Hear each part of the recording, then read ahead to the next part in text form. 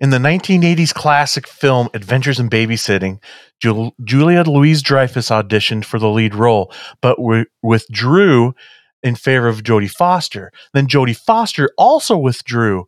Michelle Pfeiffer, Valerie Bertinelli, Elizabeth Shue, and Justine Bateman were all up for the role. Bateman withdrew from the project due to creative conflicts. Pfeiffer left the project and starred in Witches of Eastwick, and eventually the role of a lifetime of Chris, the teenage girl sent on a madcap adventure through downtown streets of Chicago while babysitting, went to the amazingly talented Elizabeth Shue on the final day of auditions. Thus, history was made, and Adventures in Babysitting became the greatest movie in cinema history. Adventures in Babysitting on this episode of... Wait. What are you doing? I think I read it wrong. Oh, babysitting horror movies on this episode of Attack of the Killer podcast. Way off. Attention Planet Earth and beyond. Stay tuned for Attack of the Killer podcast. Attack of the Killer podcast. Attack of the Killer podcast. Attack of the Killer podcast. Yay! Good evening, Mr. and Mrs. Anderson. I, Chris Parker, will babysit your kids tonight, and they will be in good hands. Don't worry, we won't go drive into the big city to pick up my friend Brenda at the train station. Oh, sorry, I'm kind of working through some things right now. Hey, everybody. Insane Mike here, and this is Attack of the Killer podcast, a horror movie podcast where a group of friends get together and discuss horror movies within a certain topic. And this topic is horror movies about babysitting. So there may be spoilers, just to give you a heads up. Now, this is episode 221 that we call Babysitting Horror. Now, when Chris is talking to Brad and Sarah in their living room, scenes from the movie Halloween can be seen on their television in the background. And Deborah Hill is the producer of Adventures in Babysitting, and she also is the producer of Halloween. You brought it back. Speaking of Deborah Hill, if you want more Attack of the Killer podcast in your life, go to jointheattackers.com. At jointheattackers.com, you can become fully submerged in the full Attack of the Killer podcast experience. You can get bonus episodes, special videos, Insane Mike's 1 Minute Top 10 list, killer critiques, your very own membership card and official certificate, Mikey's Monsters, and so much more. Go to jointheattackers.com and pick the package you want so you can get more amazing content and merch. Again, that's jointheattackers.com. Brenda's coat in Adventures in Babysitting is a Hemington High School jacket. Hemington High School is a fictional high school, but I think it's a tribute to Ernest Hemingway. Because Ernest Hemingway, it was Hemingway High School. Sorry, not Hemington. Hemingway High School. Now, Ernest Hemingway was born and raised in Oak Park, Illinois. So I think the fictional high school in Adventures in Babysitting was a tribute to him. Now, speaking of Ernest Hemingway, it's time to introduce you to the podcast crew. One summer, he got a job as a babysitter, and he had to wear an owl costume. They called him the Hootenanny. Jason, everybody. Oh, my goodness. Hey, everybody. Thanks for tuning in. I don't know what's wrong with Mike tonight. He tried to get a job babysitting Superman's son, but he didn't get the job because the kid already had supervision. Andy! Hey, attackers. Happy Halloween, you bastards. One time, we were babysitting together. That was until the kid peed on the floor. Then he said, "You're in charge," and left. Tad! Oh, man, the dad jokes get worse every week. Every week. Good thing we're in every other week show. And we have two very special guests from the Beauty and the Screams podcast, Emily and Jennifer. Welcome to the show. No bad joke for them. Hello. Hi. Hello. They are our babysitters tonight. We want them to Thanks, come great. back. You know. Yeah. So why don't you guys tell everybody out there in podcast land a little bit about your guys' show? Okay, so we are actually sisters, Yes. and we basically just decided we wanted to talk about anything that really falls into like not even just like horror, I guess, because creepy and stuff like that isn't technically always like Isn't scary. always scary, yeah. But basically, yeah, we talk about an array of different things, something different every week. Like we are currently about to put out an episode about the Day of the Dead because it comes out on November 1st. Yep. Our last episode was Halloween themed because it was our next episode before Halloween actually happened. And we've talked about Ouija boards, we've talked about spiritual communications, we've talked about Talked about serial killers. pirates, all kinds of things. Ooh. Just an Couple outlet. sisters shooting the shit. Yes, we've recently gotten into a lot more true crime though because I'm fascinated. I'm obsessed with true crime. Absolutely, aren't we all? Yes. Well, it's awesome having you guys on the show. Thanks for joining us. Yeah. Absolutely. Thanks for having me back anyway, Emily. Happy to be here. Now, you know one movie that's missing from Shudder that would make the streaming service perfect? Adventures in Babysitting! Oh my gosh. Despite that, though, Shudder is the best for streaming services for horror. Shudder can be streamed on your phone, on your iPad, on Roku, Apple TV, so much more. You need Shudder in your life. Right now, you can get a free month of Shudder thanks to us here at Attack of the Killer Podcast.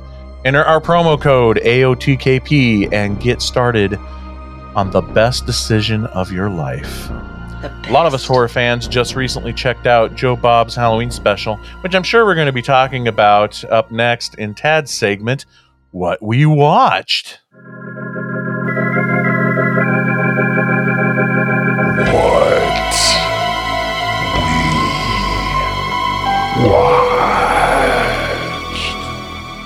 Like Mike said, we just wrapped up a new week of The Last Drive-In with Joe Bob Briggs, and I'm going to skip that one this week because I feel like most of our listeners watched that too. So let's just go ahead and go to Andy. What have you watched? Okay, just recently last night I got onto Shudder and I watched The Cleansing Hour. Have you guys watched that yet? No. Tell us about it. It's about this it's an internet show, and this priest, he does these exorcisms that are supposed to be real, and he's got about 50,000 followers and all this jazz, and it's all faked, and people perceive it to be real, and then finally on the next show, this girl that comes in is the fiance of one of the show's producers, and she legitimately gets possessed. And this guy is like, he went to seminary, the guy that does the show that's supposed to be doing all the exorcisms, but I mean, he drinks, he womanizes, he does all this stuff, and then they really have to perform an exorcism, and they have to like literally confess their sins, which are not mild, in front of like this internet audience, and I'll leave it at that. It's not bad. It was actually pretty good. It's got the one recognizable face that I saw in this was Kyle Gallner. I think I'm pronouncing that right. And he played, he was on Walking Dead very briefly, and he was also in the remake of Nightmare on Elm Street. He played... Most people were on The Walking Dead briefly. Yeah, that's very Sorry. true. He played the male counterpart to Nancy, if you guys ever saw the remake of Nightmare on Elm Street. And I recommend it. It's worth watching once. I also sat down and watched, like, for the bajillionth time, since it was the 42nd anniversary, the original 1978 Halloween. Why, you ask? Why, I'm Andy? like, really, why are you asking? Do you need a fucking reason to watch Halloween? What the Good fuck? point. I also watched. I know it's probably supposed to be movies, but I did binge the second season of Unsolved Mysteries on Netflix. I want to say it wasn't as good as the first season, but still, it kept me entertained. There was a very interesting story about the ghosts of the victims of the tsunami on this one island in Japan, and how they keep coming back, and they're looking for clothes and they don't know they're dead and stuff like that. But yeah, that's pretty much all I wanted to touch on. Yeah, I'll pass it on. Nikki actually had to confess to me today. She's like, I'm really sorry, but I watched 2 episodes of Unsolved Mysteries this morning without you. Ooh, Yeah, straight to the counselor with that one. So what I'm saying in short is Call the that lawyer. Buddy will have 2 Christmases this year. Oh, snap. Call the lawyer. It's over. It's done.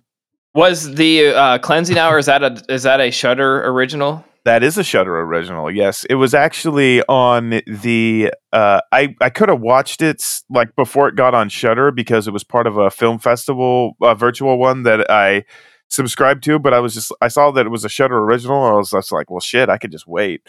Why, I've only got a limited amount of time to watch some of the stuff that's on this horror festival, so I Right. waited until I could just watch it on Shudder. But yeah, it's good. I recommend it. It's not the scariest exorcism movie. I mean, let's be honest. There's only one really super scary exorcism movie, and everybody knows what that is. Yes. And Scary don't say the Movie wrong. 4. Of course, you're right. Repossessed is the one I was thinking of. Oh. But no, yeah, check it out. The Cleansing Hour, and definitely watch Unsolved Mysteries because they're both really good shows. And watch Halloween because you need to. Because. Yeah, I've watched Halloween in parts probably 10 times this season because it's on AMC, and I cannot not leave it on the TV, and just Carpenter's score in the background as I hang Halloween lights is about as good as life gets for me anymore. So Done. Yeah. Dun. No, I Laurie's theme is it for me. Laurie's theme on piano. Oh my God. Like if I can drive through the park with the leaves changing, listen to that in my car, it's like Ooh. bliss. I wish I had you all alone. Okay. Anyways, we're going to move on to Jason. What have you watched? Okay, I watched, Tina and I watched this movie from 2019 called Spiral. I know there's 15,000 different spirals out there, but this one, the tagline is "Fear is everywhere." A same-sex couple moves to a small town so they can enjoy a better quality of life and raise their 16-year-old daughter with the best social values. But nothing is as it seems in their picturesque neighborhood, and when Malik sees the folks next door throwing a very strange party, something very shocking has got to give. Well, during quarantine, any party that the neighbors are throwing, I'm calling the cops. Like, don't be partying. This movie's all right. It's it was more about just setting a mood of like this guy.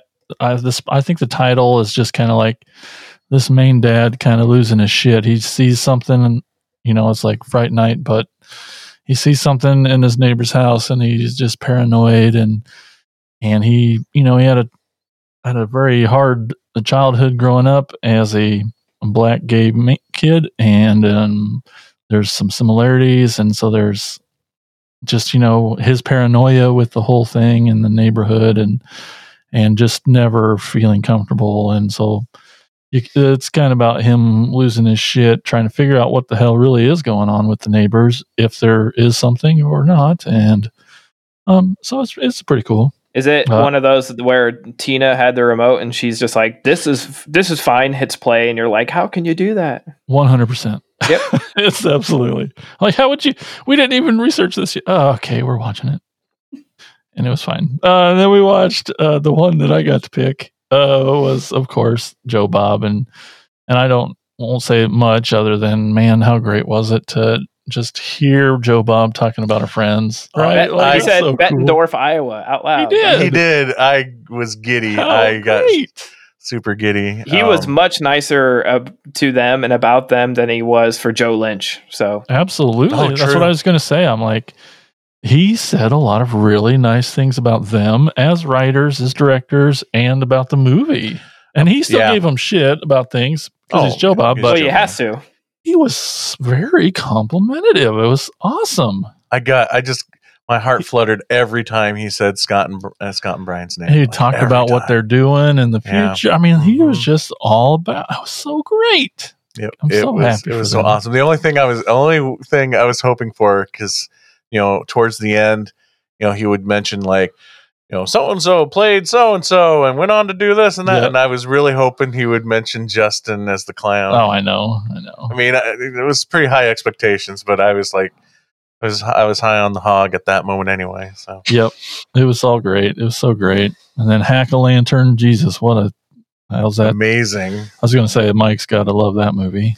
I had never seen that before. And Which I was stoked for. I love when he shows something I haven't seen. Like yeah, everybody sort of imploded on the internet because they were expecting Halloween 3. Like, I love Halloween 3. I do not need Joe Bob to show Halloween 3. He did it on Monster Vision, and I don't need to watch it again. Show me something new.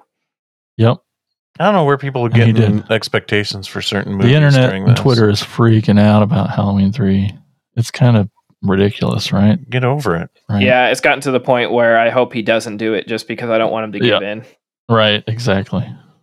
And so those were great, of course. And then Tina did her magical remote random pushing again. But I'm glad she did because, and you guys talked about it last episode, and I really wanted to re-listen to what you said after watching it and before this, but I didn't get a chance to. It was Hoobie Halloween.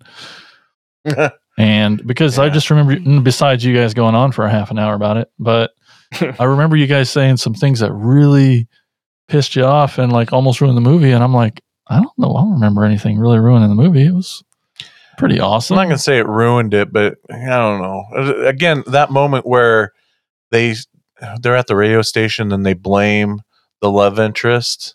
They suspect the love interest. I guess I just didn't get there. I'm like, how did they suspect the love interest, and how quickly did they suspect her?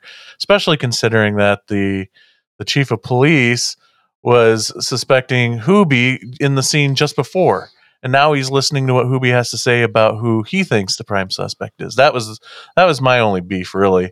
And again, it's a Happy Madison, with a movie where a guy has a Swiss Army thermos and you have to suspend disbelief on everything. Oh my gosh. Yeah. The hardest part for me was that to buy was Julie Bowen having a crush on him. Yeah. They're like, come That was a Like, bit are you much. That serious? could have been written better. But everything Right. Ted and you guys said was the best part is just that how great would it be to have a town that is celebrated Halloween, even though they're mean to this one guy, but the town celebrated Halloween and it was such a big deal. And that was Parties the best. downtown and stuff. And That was the best part, just getting to see all that and where the moral went, with him. I think the best part of the entire movie is the thermos, to be honest. Well, okay, we're done here. the thermos was fun. I don't know It if was he's being cool. sarcastic No, or I was not. being No, it- serious. That's what I'm saying. It's hilarious. Like, it's a funny Yeah. running gag in the movie. I love it.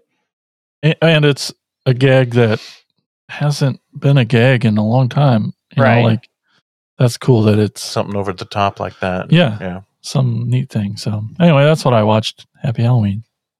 Excellent. I'm just going to go because I'm so excited for what I watched that I want to talk about it. And I'm just going to cut in front of everybody and not make myself go last. Talk So, about it. Tell us.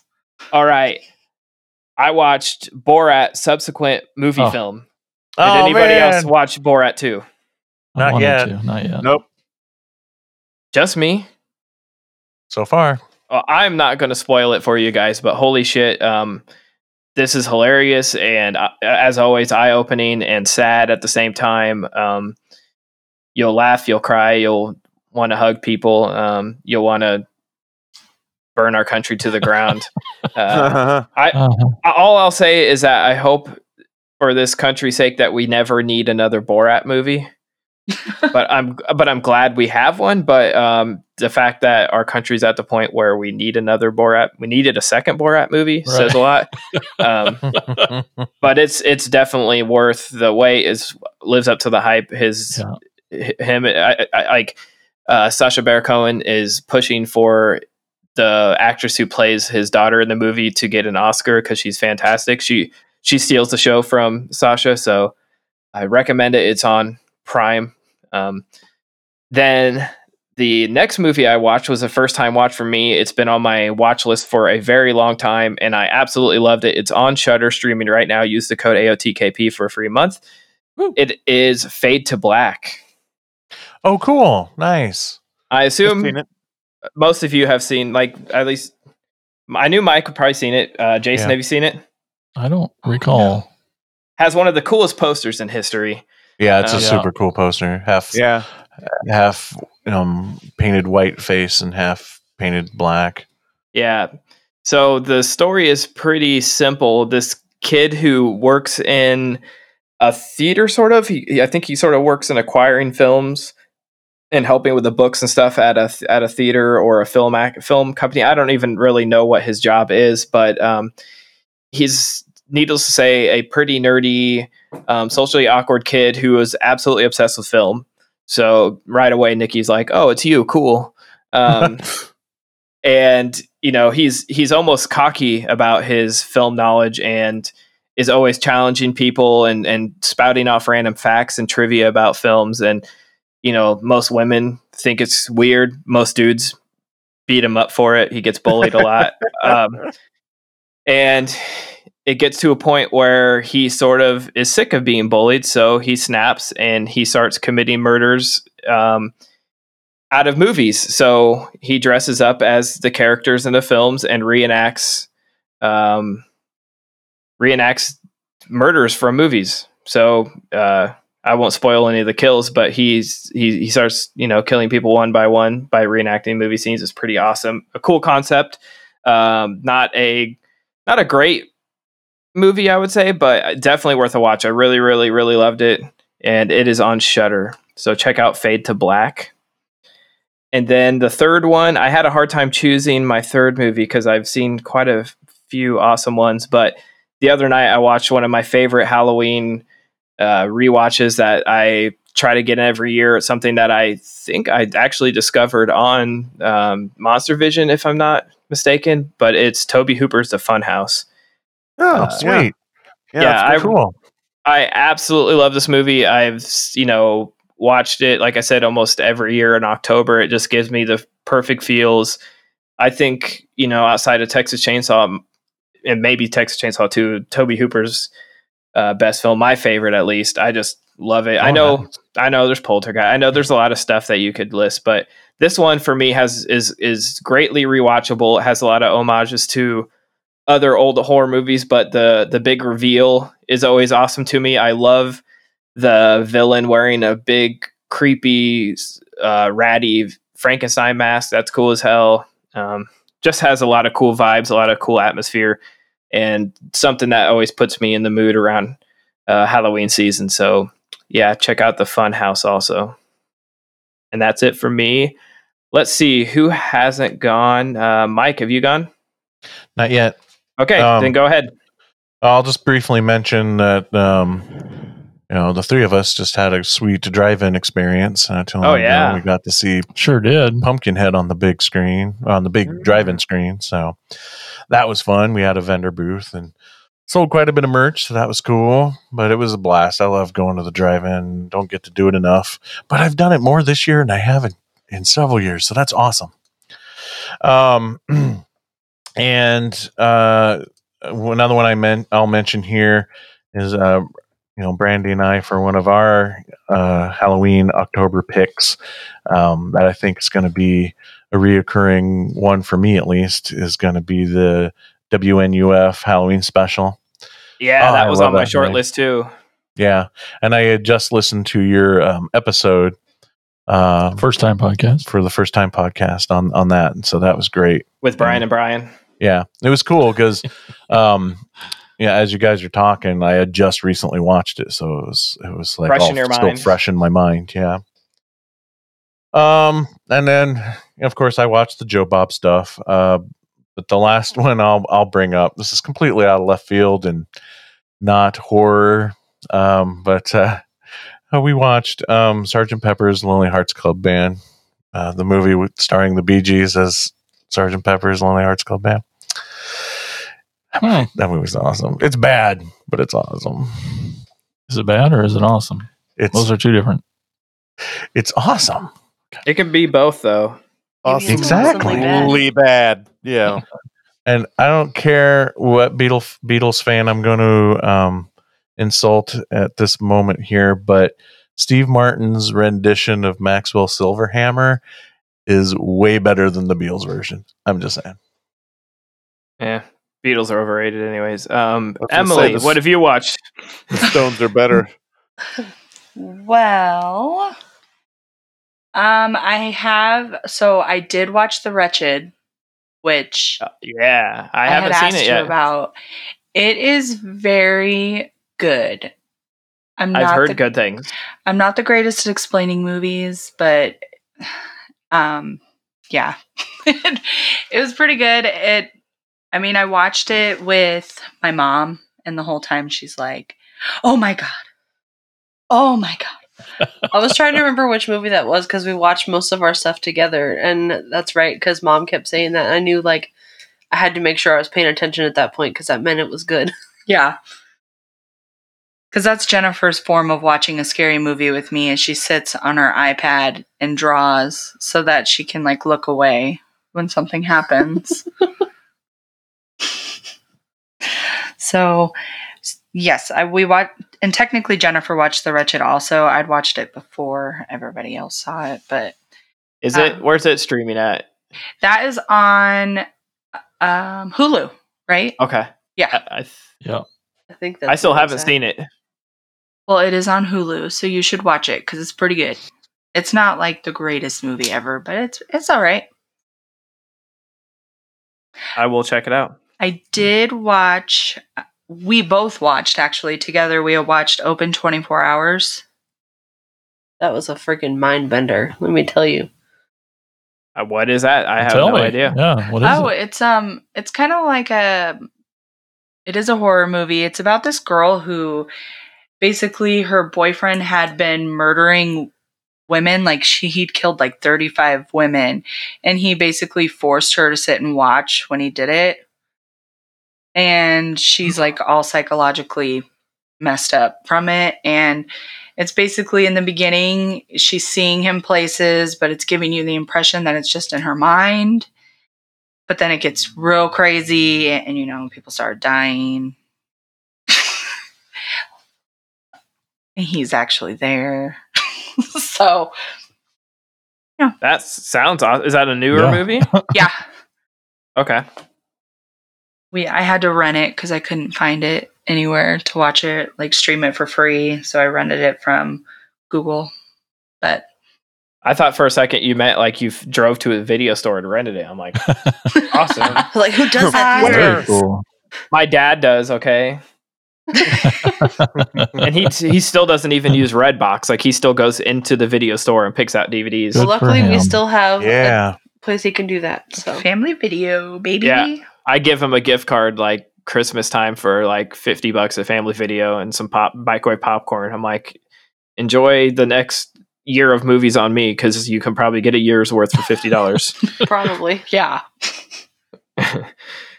And last night we watched Interview with the Vampire. Classic. Fun. Yes, that is also streaming on HBO. I mean, on HBO, on Hulu. Wrong one. That's also streaming on Hulu. Is that the one that has? Is it the one that has Keanu with the worst accent ever? No, this is Brad Pitt and Tom Cruise. and Kirsten Dunst. Okay, yeah. And Oh my gosh. who's the guy that is interviewing him? The vampire.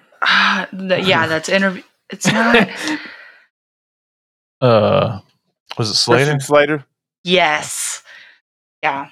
He's been on the show before. It's not a big deal. It has Antonio Banderas. Oh yes.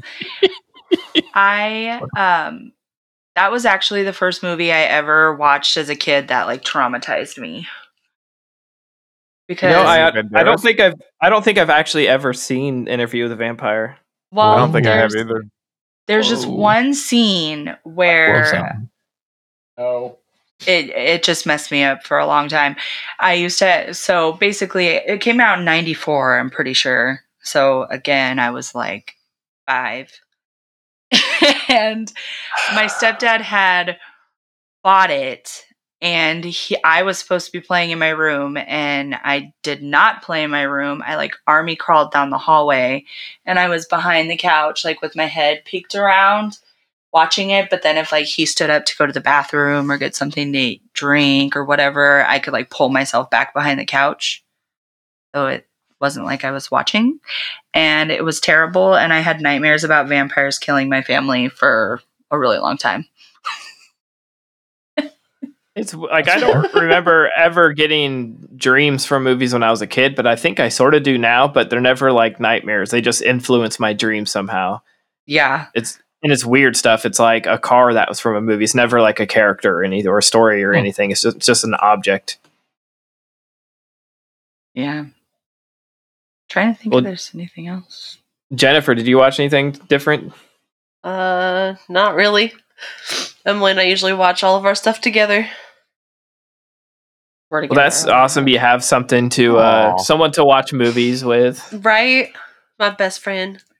Yeah, we'll literally just be sitting there. This is our daily day to day. We like play Scrabble, then we're bored with Scrabble. So then I'm like, you want to watch a movie or show? And then we choose, and then I pretty much pick what we watch.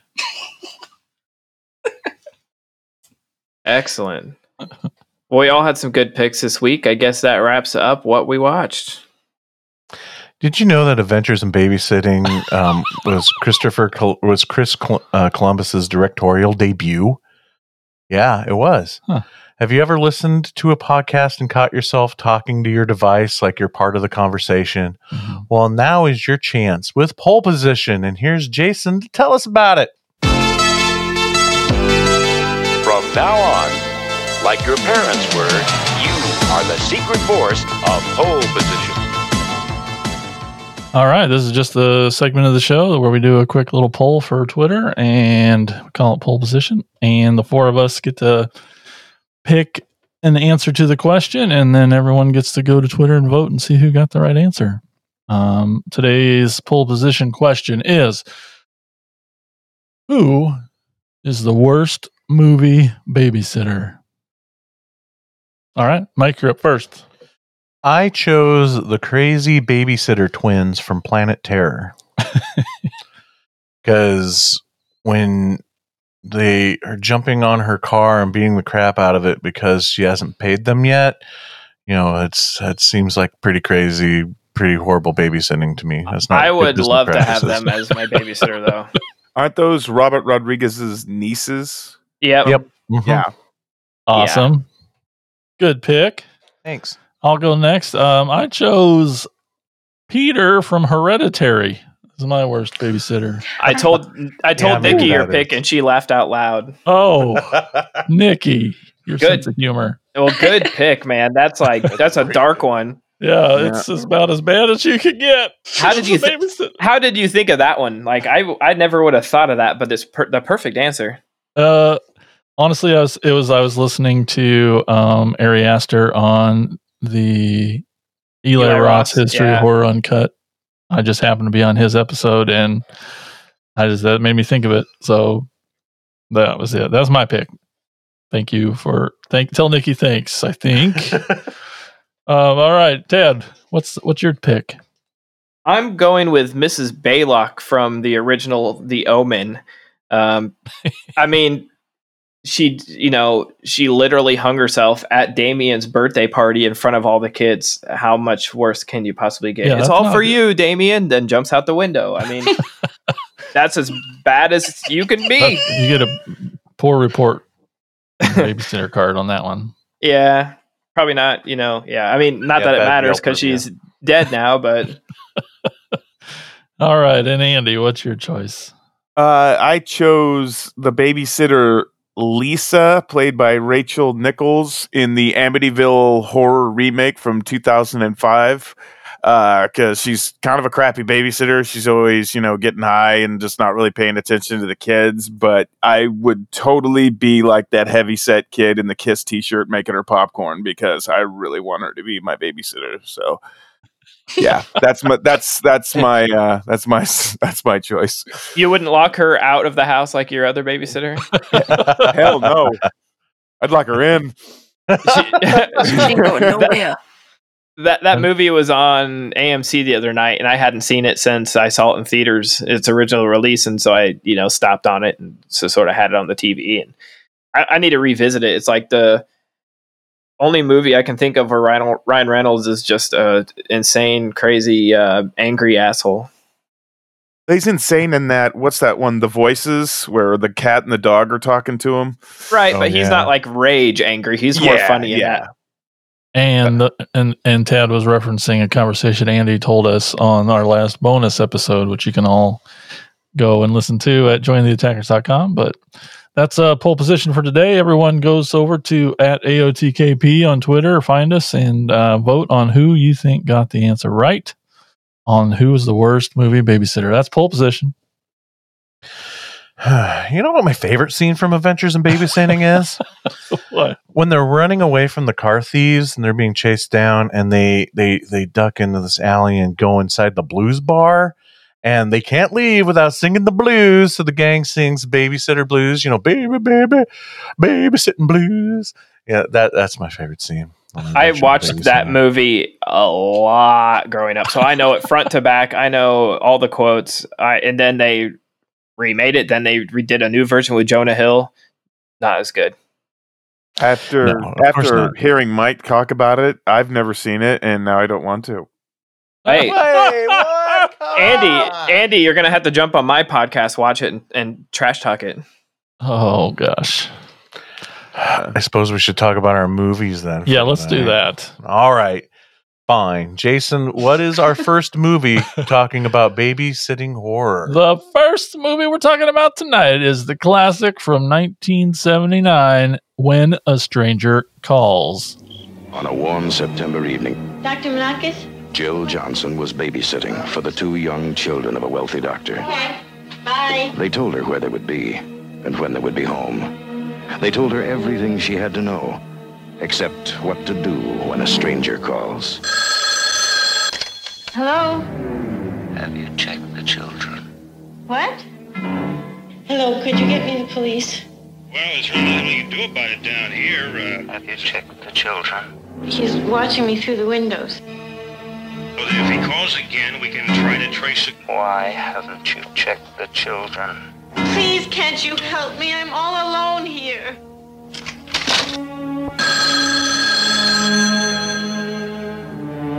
What do you want? Your blood. Leave me alone! Jill, this is Sergeant Sacker. We've traced the call. It's coming from inside the house.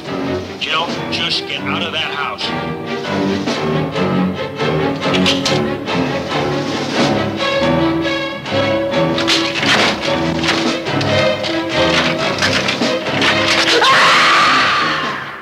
And the terror just begins when a stranger calls. A young high school student babysits for a very rich family. She begins to receive strange phone calls threatening the children. When she finally realizes that it's not a joke, she calls the police, only to find that the calls are coming from inside the house. I know. Why does she never check on them fucking kids? It was driving Tina crazy. And maybe she's the worst She's babysitter. yelling at the TV, like, check on them fucking kids. That's what Why I was going to haven't you say. gone up there? It was hilarious for me, but yeah, fun movie, guys. This one, man, I'll say right out front, this is one of those movies, like, I feel like there's a certain set of movies where everybody feels like they've seen it. And Yeah. I felt like I've seen this, but when the story ended like 7 minutes in, Right. Yeah. That's Yeah. how we all. Right. I'm like, that's what I thought the movie was. And I like checked the runtime. I'm like, we still have an hour left, like an hour and 20 minutes. What the fuck? Yeah. Like, because there's a remake, and that's the beginning of this movie is the entire remake. So I was blown away. Like, I was like, oh, there's a movie after the movie. Okay. Yeah. That whole movie you thought was the movie was really just the setup. So Yeah. Yeah. It was like they That's made the cool. short and then they attached it onto the movie. Right. So did you say, because I never saw the remake is just that opening scene, but feature length? Yeah, they draw it out. Okay. Like the Wow. guy, she finds out, like, I think they do some kind of thing where, you know, they have cell phones. So he's in the house, and for some reason, maybe I don't remember very well, but he's like, you know, if you leave, I'll kill the children, or I'll do something. So he basically holds her hostage in the house, and it's much more drawn out and tense.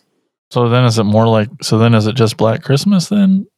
Sort of like that. It does have that. If it's just the intro Yeah. for the whole movie? No, don't. Okay. But Didn't want to without- drag that movie into this movie. I was gonna say, without the cool lights and yeah. But this has got Carol Kane. You know, we love her. Mike's got a big crush on her, of course. Dude, she was so cute in this. She And- was. She's in everything, man. Everything. You should have done her on the She was a bit Insane's of a Game. hottie back in the day. All I can think And, of is her hair. Yeah, her hair. Her hair was a little weird. I couldn't Yeah. figure out. Her hair was awful. I couldn't. It was I a couldn't different figure time, out which okay? way the brush goes through that hair. You know, 'cause Right, it's like it was in so going many all different directions. Like, Exactly. or like the bang area was like curled up and like forward. Then she had it like the top back half like brushed back, but then it was, I don't know. There was just a lot going on, and I know it was a different time, but still. I have a feeling like the underneath part of that hair looks like the inside of a batting helmet, because that's what it looked like to me. It's just like it sat on her head, you know. It looked like a helmet. yes. And speaking Those of are a probably different teasing time, Hairspray enough. how is Charles Durning an actor that acts in movies? How is he a person that gets to do that? He's fine, but he's not. You know what I mean? My problem isn't so No. much him as an actor, but him as a believable cop that has to run through the streets Well, to that chase too. after Oh, that was a, so funny. Him a chasing. serial killer. He's just a squatty little fat dude that you can hardly understand. And I'm like, how did he get this job? I mean, when he's chasing after him in the streets, I haven't seen that much boob flopping since the intro to Baywatch. Oh, I was actually thinking the exact same thing when I watched it. I feel like this is like the Dollar General version of like Dr. Loomis and Michael Myers, you know. right, exactly. But then the other guy, the main bad guy, I was up and down with that guy for a while. Tony Beckley is Kurt Duncan. Sometimes I'm like, fuck this guy, and then sometimes I'm like, you know what? He's creepy as shit. And then like, I don't know. I was back and forth on him for a while. Especially when like he walks into that lady's apartment and she lets him, and I'm like, She's what so are you cool with it. doing? No shit. Right. What? This is a different time. There is no way. Well, it's like, how did you not like freak her out that he had followed her anyway? Like, Jesus Christ! Right, like how did this person end up behind you in your hallway when it showed literally the whole journey of her getting Right. home? Right. So, and then You- nonchalantly just lets him come in and has a You were like, she conversation. was like rage pissed at him at the bar. Uh-huh. When all he did was try to light her cigarette, and now he's just, making himself at home. I was like, well, shit, you want a sandwich too? What the fuck? I told Jennifer though, I was like, I really hope he doesn't kill her because she's a bad bitch. Like she did not cave at all. she's Yeah. like, get Yeah. away from me. Yeah, she wasn't having it at the bar, and that was great. Yeah.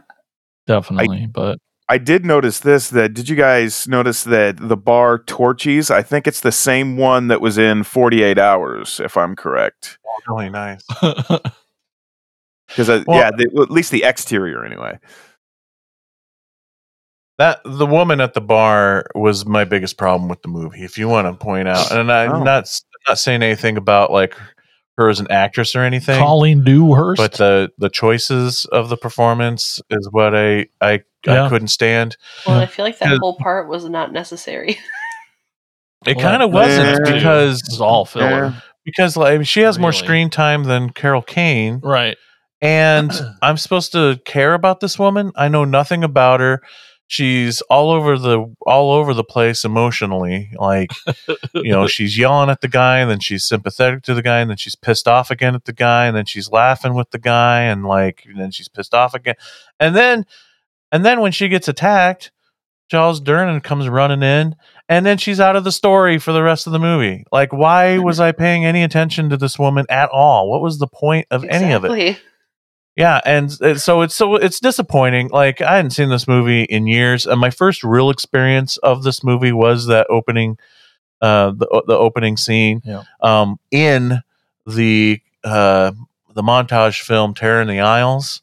That's where I first experienced it, and I just thought that opening scene, and even when I finally got around to seeing the whole movie, that opening scene is so solid and so good, and it's great. And like, anytime you see anything about this movie, even the poster, it's Carol Kane. It's Carol Kane's eyes over the telephone, whatever. Yeah. It's always her, but she's just bookend in this movie. Like, she's the beginning and the end, and that's it. And then it's like this huge hour chunk in the middle of Charles Darwin trying to hunt down this guy and this bitchy woman at a bar, and the movie just comes to a crawl, and both story structure and even I hate to say it, but even the direction of the film it's just poor in the middle. I kind of I don't hate this movie, because again, the beginning and the end to me is so strong and so solid. It's just a shame they couldn't figure out a way of just taking out the middle and bringing those two ends together. I think the character development is a little lackluster too. There is none. There's no character development. I mean, really, the only arc we see in this movie is Charles's arc. Yeah, which is barely even an arc, but that woman in the bar, she's woman in the bar. Like, I don't even know if she has a name. That's how little I care. Well, I'll be honest. I told Jennifer that she reminded me of Patrick Swayze with a wig. This is Roadhouse. To Wong Fu. Yeah, totally To Wong Fu. Yes. I'll tell you what, though. I mean, I think you're, right with the middle of the movie, and as good as the beginning 20 minutes is, I thought the ending was even more powerful. I think so too. I agree. Christ, it scared the holy hell out of me. I agree. I do. I think I'm totally with you there. I think the ending, and I don't know if it's because I was shitting in my pants. I don't know if it's because of the first half that well, I can't even say first half. The first 10 minutes of the movie, it builds up to that end, and that's what's so frustrating about this movie is you get all that in the middle, all that in the middle when you have this amazing build up for the final act. And you don't even know that she's coming back into the story. You don't even know that. No, and as I'm watching this, and I'm writing up notes for the show today as I was watching the movie, and I jump on IMDb to kind of look at some things about this movie, and the description of the movie, I was perplexed. I'm like, is this a lie? Because it says like a psychotic character terrorizes a babysitter, then returns 7 years later to menace her again. And when I'm at an hour and 20 minutes of a movie that's like an hour and 30 some minutes long, I'm like, no, IMDb lied. Carol Kane does not come back in this movie. Like, I thought she was just gone. I'm like, okay, that's cool. Yeah. What happened to her? Like, what happened to the babysitter? I kept saying she has to come back at some point because they wouldn't have had that, like, her live. And they wouldn't keep referencing her at different times, too. Yeah, why would they establish her that well and then just not have it pay off? Mm-hmm. And it paid off. I thought, my goodness. Big time. I do have a great story about this movie because I saw it years ago. I had bought like this 2-pack slasher Blu-ray, and it came with Happy Birthday to Me and When a Stranger Calls. And I had this is when my wife and I were first dating, and we're watching it, and When a Stranger Calls, and it's getting late and she's sleeping over and whatnot, and it gets to the point where where she's lying in the bed and she thinks he's in the closet, and you see him turn around and snarl at her. Okay. Oh, yeah. I got really, really, really scared because I was like, I freaked out because Danielle screamed at the top of her goddamn lungs. I was like when a cat in a cartoon like launches up to the ceiling, and that was me because my wife had screamed so goddamn loud. And I'm just like, Jesus Christ, what was that? And she's like swatting at me and slapping. It's like, I told you I didn't want to watch this goddamn shit at this late night. So I had to go around in my own house knowing that I had been home the whole night, right? And I had to check in my cellar. I had to go upstairs and make sure that no one was actually in the home. Yeah, she's giving me the stink eye right now. It's hilarious. And I actually had to make sure. So I was kind of like the hero and the asshole at the same time. So I made sure that there was no one in our house, there was no one in our closet, and the guy that's in her bed is actually her husband. So yeah, I have a very very soft spot in my heart for this movie, as despite all its flaws, and it has many. I hold this movie near and dear to me. Would you say? I mean, I know this is, there's that old urban legend of the call coming in from the inside of the house. Like you said, it was used in Black Christmas. Is used in this. But do you think this influenced the opening of Scream? Because that's what I always think of. Oh, wow! Yeah. Ghostface calling, and but they kill her, like Drew Barrymore's character, right off the bat. Yeah. I wonder too. It could be this movie because when I was younger, this movie to me was the movie that people referred to as far as that urban legend, and not Black Christmas. Yeah, I still think Black Christmas is the better movie by far. Right. I fucking love Black Christmas, and that whole urban legend is executed better in Black Christmas, and it came first before this one. Right. But for some reason, people really latched on. And I don't know, maybe I'll tell you why. Okay. I mean, I don't have any kind of definitive, but I mean, we're talking about this. We all know the first opening 20 minutes. Yeah. We don't, and then the rest of it, I mean, up until the end, but it's like everybody watching this, I'm like, I've seen this. Yeah. Even watching it, I'm like, I've seen it. And then it happens, and I'm like, "What? There's more movie after this." I thought that was a movie, but Black Christmas is good from the beginning to end. That's the difference to me. And because this for opening 20 minutes is so memorable, people attribute it to that. Where that's sort of just the gimmick of this movie. That nobody remembers the middle of this movie. No. And that's the thing is, I'm thinking this almost like the beginning of this movie is like, since everybody knows that they've seen it, it almost falls like under a Mandela effect in a sort of way. Right. Yeah. Yeah. Maybe you're right about that. I kind of, I mean, I didn't do any research, so I don't know. I should have.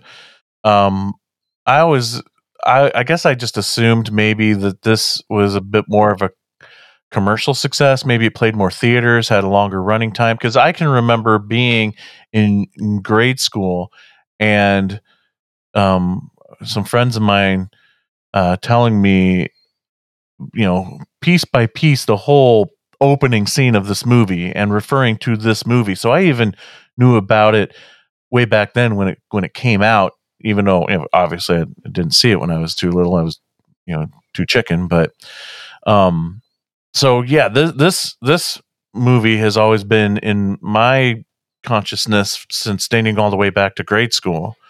And then I didn't discover Black Christmas well until late high school. So yeah, I don't know. I just assumed maybe it had more of a bigger theatrical run than maybe Black Christmas, or it must be because I'm thinking because I know Prom Night had like a smaller release, and that was like during the slasher boom. and that was a Canadian film. Is it because maybe Black Christmas was a Canadian film? It got such a smaller release, and then this is an American film. It got a wider release. I'm just taking a stab in the dark here. Yeah, I was kind of thinking the same thing too. And I know like Black Christmas went through a couple title changes. I don't know if yeah, that's right. If it played in different areas as a different title, or they changed it at the last minute, or if they changed it because there's trailers out there with the different titles of the movie for Black Christmas, like Silent Night, Deadly Night, or not Silent Night, Silent Night, Bloody Night.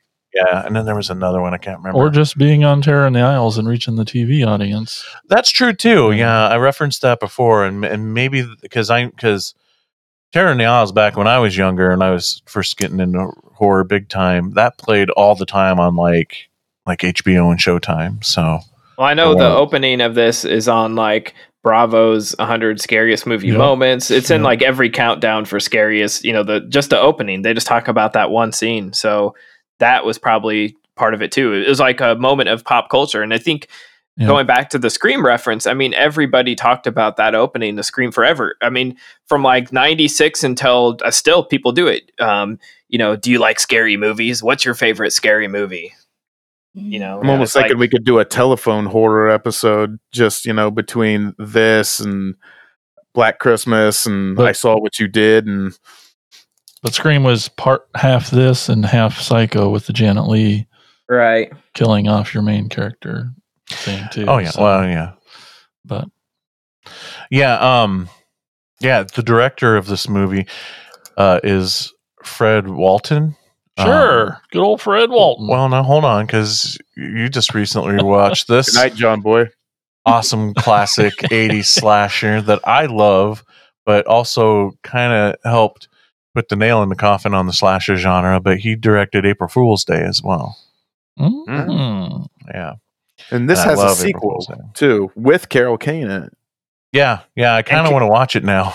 Carol Kane, it's better. Really? I think I've heard it's better. I think if I'm thinking right. Well, Carol Kane was also in a movie in 1994 called The Crazy Sitter. Oh, poor Carol. She does a lot of sitting. That girl. With Beverly D'Angelo. Have you watched it? No, I'm just on IMDb now, and it popped up. It has Phil Hartman, Lisa Kudrow. It looks really bad. It's really bad. Yeah. I want it noted that I do like this movie. Yep, I would say so too. Just anybody going into it's got to understand it's the brace big, yourself. The meat in the middle of the sandwich is it kind of drags on. Don't be durning down to the middle of this movie. It really loses its focus and direction. Bread's good. It's sort of like great. A Reuben that's on like really good rye, but they forgot like the sauerkraut or something. There's moments where like, and this is bad because Ted's on a cooking kick, by the way. I don't normally watch movies, and I try to submerge myself into the movie as much as possible, and I feel like I usually do a pretty good job. But I was noticing a lot of technical errors in this movie, which I feel like comes into play with how disinterested I am of the middle story of this film. I thought you were going to say you submerge yourself, so you babysat while watching it and left Simon with a psychopath in the house. Yeah. You had Jason call you from upstairs, like, I'm next to Simon. That's how to really experience this movie. But no, I was seeing like light stand legs, and I was seeing crew member shadows on the walls and shit, and I'm like, this is just amateurish. This is really, I mean, it really feels like there was no budget on this movie, and it shows. I don't know if that's true or not, but when it shows, it's bad. Like when the killer looked like he just slathered himself in jam when he killed those kids, and those those shots. But it was 70s on film, and it has a charm. Oh yeah, it still has some great 70s charm. And I don't know if it takes place in New York, but all the downtown stuff has that gritty, gross New York feel to it, so I can also appreciate it for that. It certainly felt like someone was like, I have this awesome movie, and they were like, she's going to call the cops and they're going to be like, the killer's in the house. And then the producers were like, all right, that's like 15 minutes. What else you got? And he's like, and then he had to come up with the rest of the movie. Well, it's funny you say that because Fred Walton's first film is a short film called The Sitter, which was basically the setup for this movie. It was a short film that he made about a babysitter getting frightening phone calls, and he made it 2 years before he made When a Stranger Calls. So, See, this is why I don't support turning Taking shorts shorts into into features. features. Oh, but the problem is, and I guess the remake proved that you could do it. That I feel like there's enough there. They could take that opening scene and stretch it out, or at least again stretch out the beginning and stretch out the ending, and just take out that middle chunk and still have a decent feature. Definitely. Yeah, they yep. But it's they could have just made it like, Assault on Precinct 13, where he keeps trying to get into the house and keeps calling her from somewhere. Yeah, like I get that they were trying to explain that he'd escaped from that hospital, but like they could have made it shorter. Yeah. Yeah. But he gave the kid Okay. a slowpoke, so I mean, he's not all bad. Yeah. Is that what that was? I thought it was like I think that's a slowpoke. I think that's what I think the he's right. candy that he gave him. it had to have been that. When I first saw it, I'm like, is he holding a popsicle? Isn't that melting? Turd on a stick. Yes, slowpoke. Jason apparently doesn't like slowpokes. Okay. So, Tad, what's our next movie? Our next movie is the 2017 film, The Babysitter. All right, tomorrow night, you, me, party. What up, C? B, call us if there's any trouble, okay? Cole, don't cause any trouble. I bet B has boys over at your place all the time. That's what babysitters do. Seriously, have you ever been awake after she's fallen asleep?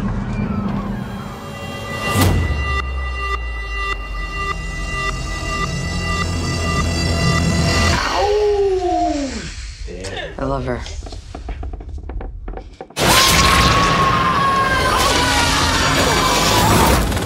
Man, 3 of the 4 people got an STD. I got 2 people's blood on me. You do the math. 911. My babysitter is trying to kill me. Are the attackers in the house? They're downstairs having a blast. Alrighty, babes, let's head upstairs and get the blood of the innocent.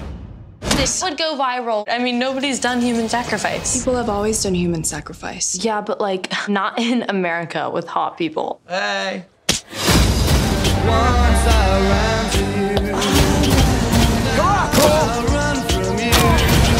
Hi, Cole.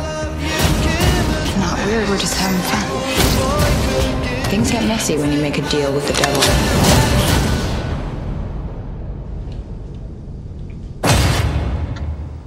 Why is he shirtless? That's your first question? There's only one way to end this, Cole. Fuck you!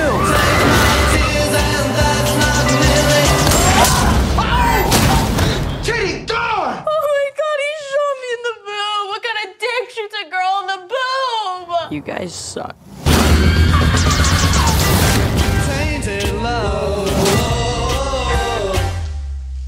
You crazy bitch.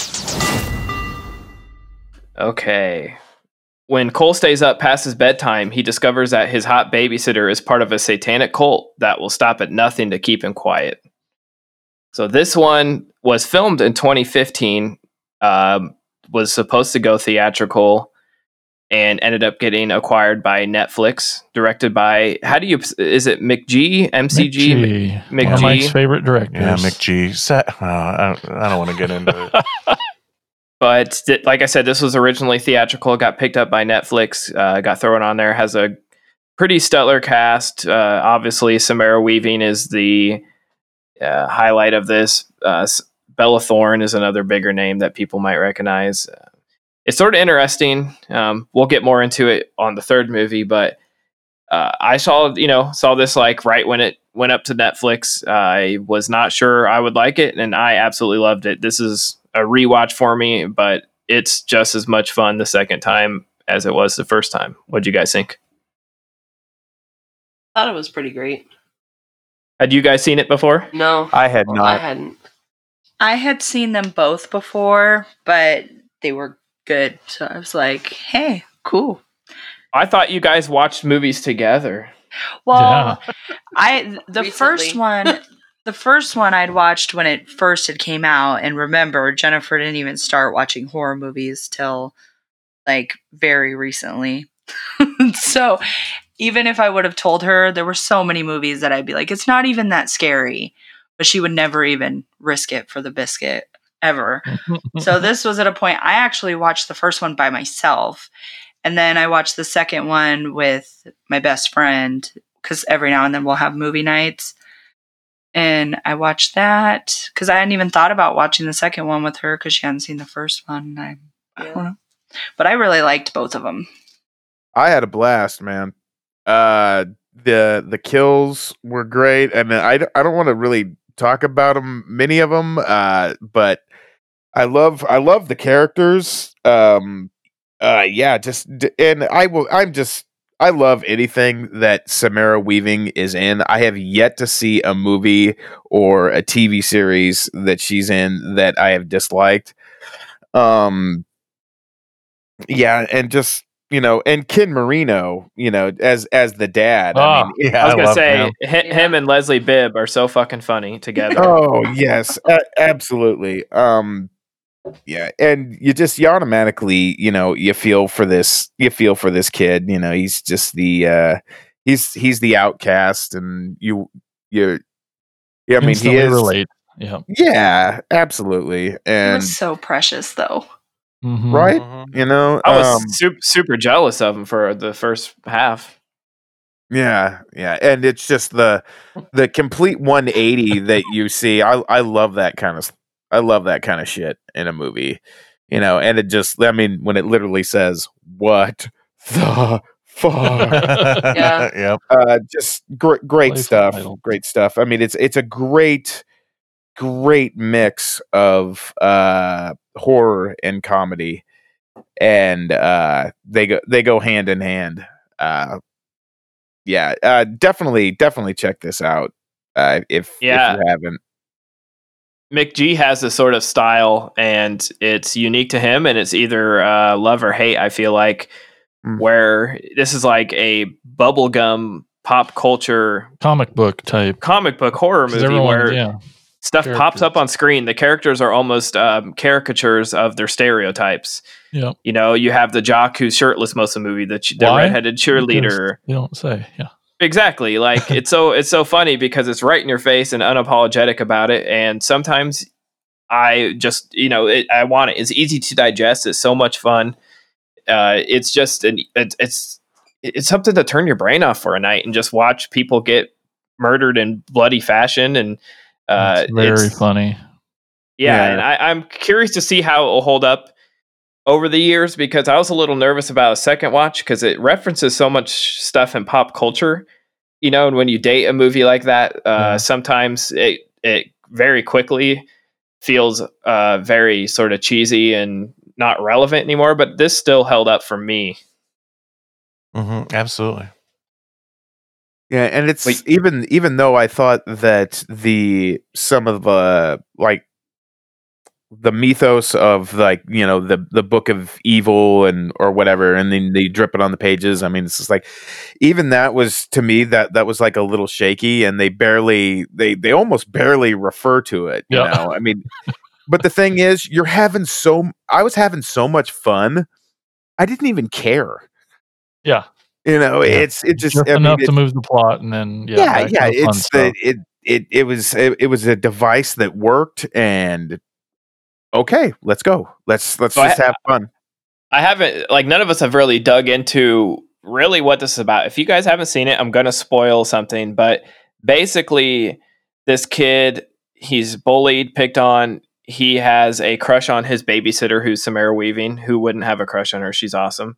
Cha-ching. And Yeah, she's the coolest babysitter. Yeah, She she's so, sticks up super for cool. him, Yeah, stands up for him. Super nice to him. Very sweet. Very playful.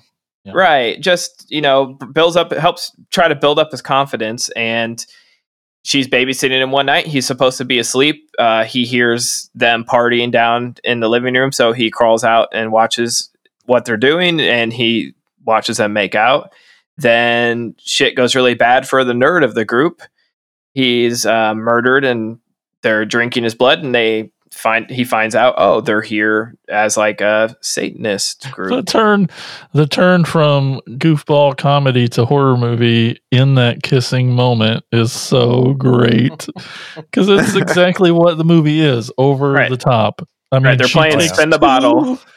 Knives and stabs him in the head. Not just knives, giant ass silvery knives he that doesn't no one die. saw until she's holding them up over his head. Ridiculous. Like It is straight so up funny. Crocodile Dundee shit, that she plunges into his head. And the dude is like, is mine supposed to bleed out? Where's the blood? Then, spray comically like a Tom and Jerry cartoon or Itchy and Scratchy or something. Almost that like Evil gag, Dead. anytime that gag where somebody just gets overloaded in the face by blood is going to make me laugh every time.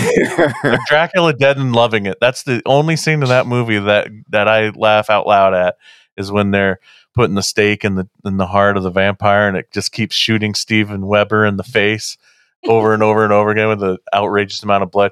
It's the greatest gore gag ever is getting sprayed in the face with blood.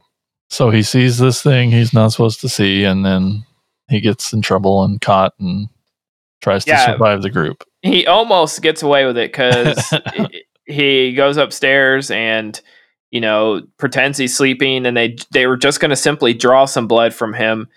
He thought he was safe, but he tends to have issues with needles, which is established in the opening minutes with the I don't know, the school nurse. Yeah, he's in both movies. He's pretty funny.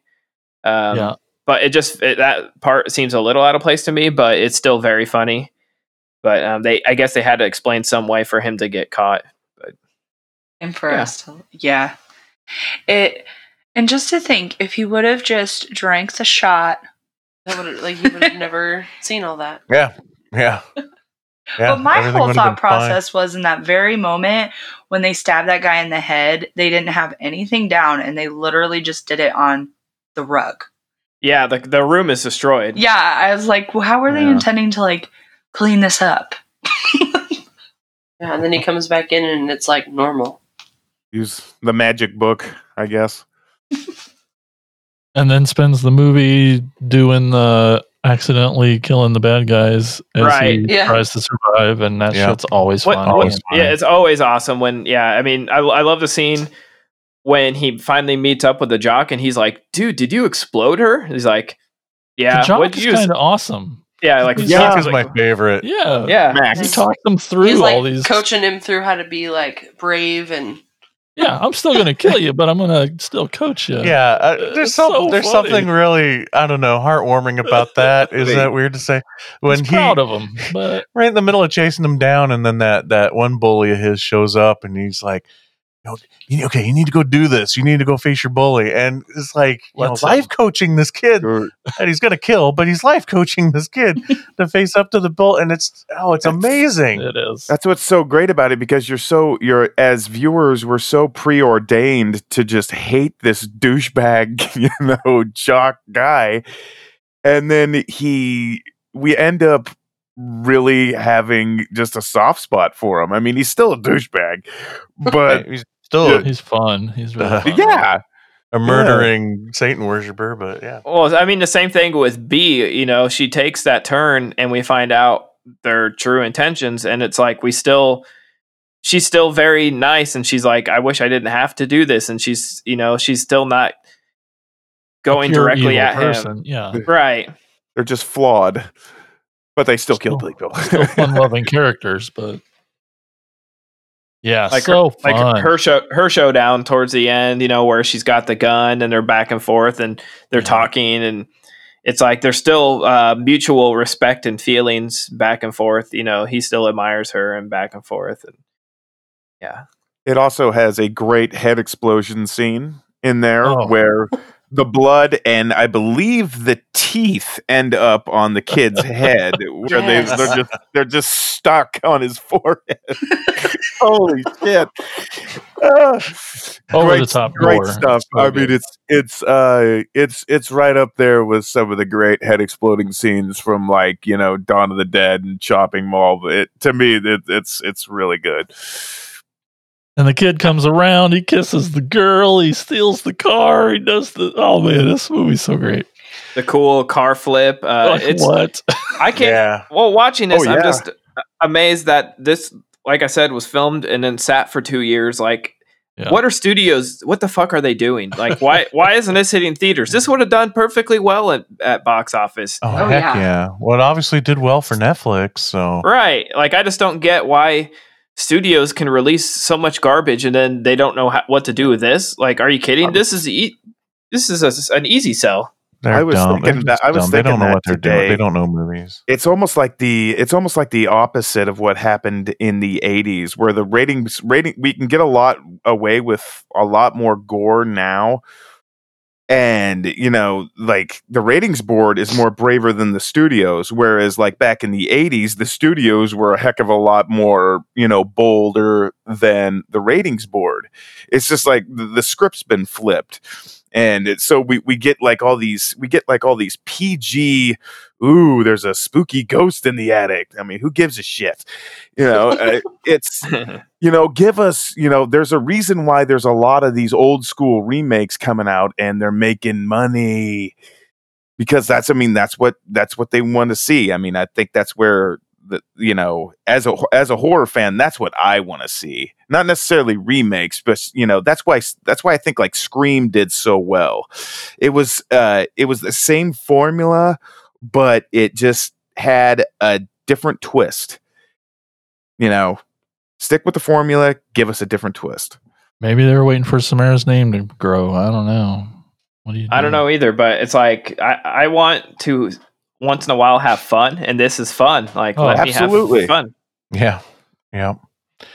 It's definitely a blast. I'm going to save a lot of what I have to say when we talk about the third film tonight, because this is probably second or third time I've watched it. I watched it back in the day when it first came out, and now rewatching it again, I have some new thoughts, but we can get to that when we get into our third film. Andy, why don't you tell us what the third film is tonight? Our third film is the sequel to the film that we were just talking about, and it is called The Babysitter, Killer Queen. Not Freddie Mercury. Growing up is worse than a near-death experience. I can confidently tell you that because 2 years ago, my babysitter and her friends tried to kill me. The worst part is nobody believes me. And now everybody thinks I'm crazy, but I miss her. You're a weird little dude with a crush on a murderous, fictitious babysitter. We just gotta get you laid. That's your advice? That's what the just came out of my mouth, ain't it? Cole, you're my best friend. You're not crazy. It's this place. We're all going to the lake this weekend. Just come with me. I already took my dad's car.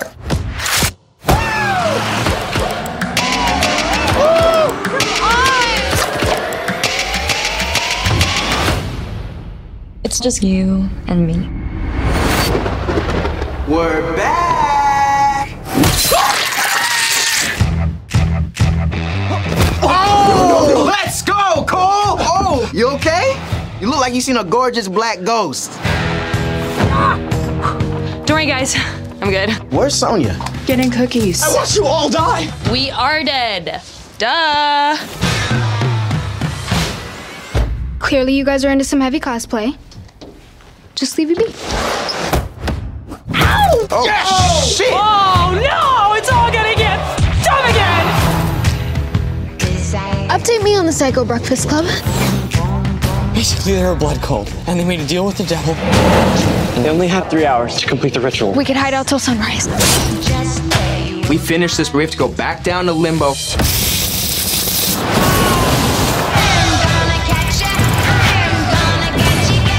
I love you, Cole.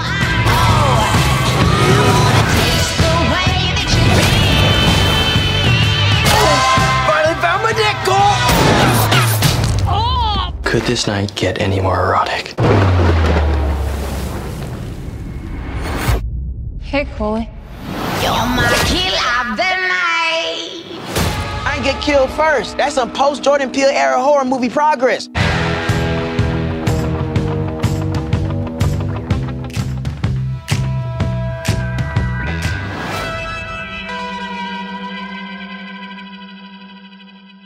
Okay, it's more the same. Cole is much older now. Even though it says 2 years, this was actually filmed in 2019, so Cole looks considerably older, in this movie, even though it says 2 years. But after having the satanic blood cult, he's living another nightmare, which is high school, and basically nobody really believes what happened that night, because there was no bodies that were actually recovered. They just think that he went nuts and did a barrel roll in a Chevelle into his parents' living room. But basically, from what this is, he's trying to adjust, and his parents have him on just a myriad of psychological medicines. But the next door neighbor girl invites him out to a party at the lake where Cole basically dodges a bullet because his parents want to check him, into a psychiatric ward, pretty much. And the neighbor's dad, which is the girl, her dad is hilarious, and basically they try to track them down, and it turns out the neighbor girl has also joined the satanic cult, and he must team up with the new girl in school who actually has problems of her own to eventually defeat the satanic cult that's come back. The whole same cast, which has been summoned back from hell. Max, the cheerleader, Johnny, all of them are back, and they're trying to once again get the pure blood of Cole. Wow. The kills in this movie are just really great. Surfboards to the head, cheerleaders' heads getting torn off, her boob gets shot again. Awesome. I have to do my favorite. I always do my favorite line of the movie. My daughter is DTF. She ditches Thursdays and Fridays. Right. My favorite, best line of the movie.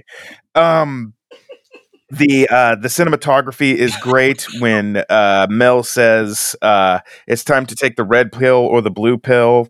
Join her or go with your parents, and then we see Cole walk out to the hallway, and of course, he looks to his left and his right, and you have red lighting and blue lighting. I just really love that effect. Kid Marino is actually, he's still trying to be like this really cool dad, but he's trying to be a very good father and get his help that he thinks that his kids need. But he's also smoking weed with the next door neighbor, which is great. When the wife constantly says, "Did you take pot?" Did you take pot? Yes. Clearly you don't care where your daughter is, and the dad just goes, "No, I don't care." Just really great one-liners in this movie. Totally want that boat that they're on with like the 70s, shag pad that's in there with the Zodiac rug. Loved it. Love that. I love that set. And like I said, the kills with like the I guess what is that giant fishing hook to that girl's float. I believe her name was Boom Boom. And then it says literally, "What the fuck?" Again. Yeah, great stuff. And fuck that rattlesnake scene. That's not that. No. No. That gave me so much anxiety. Oh yeah, definitely. Yeah. Screw that. If he can't handle needles, he'd have been shitting his pants.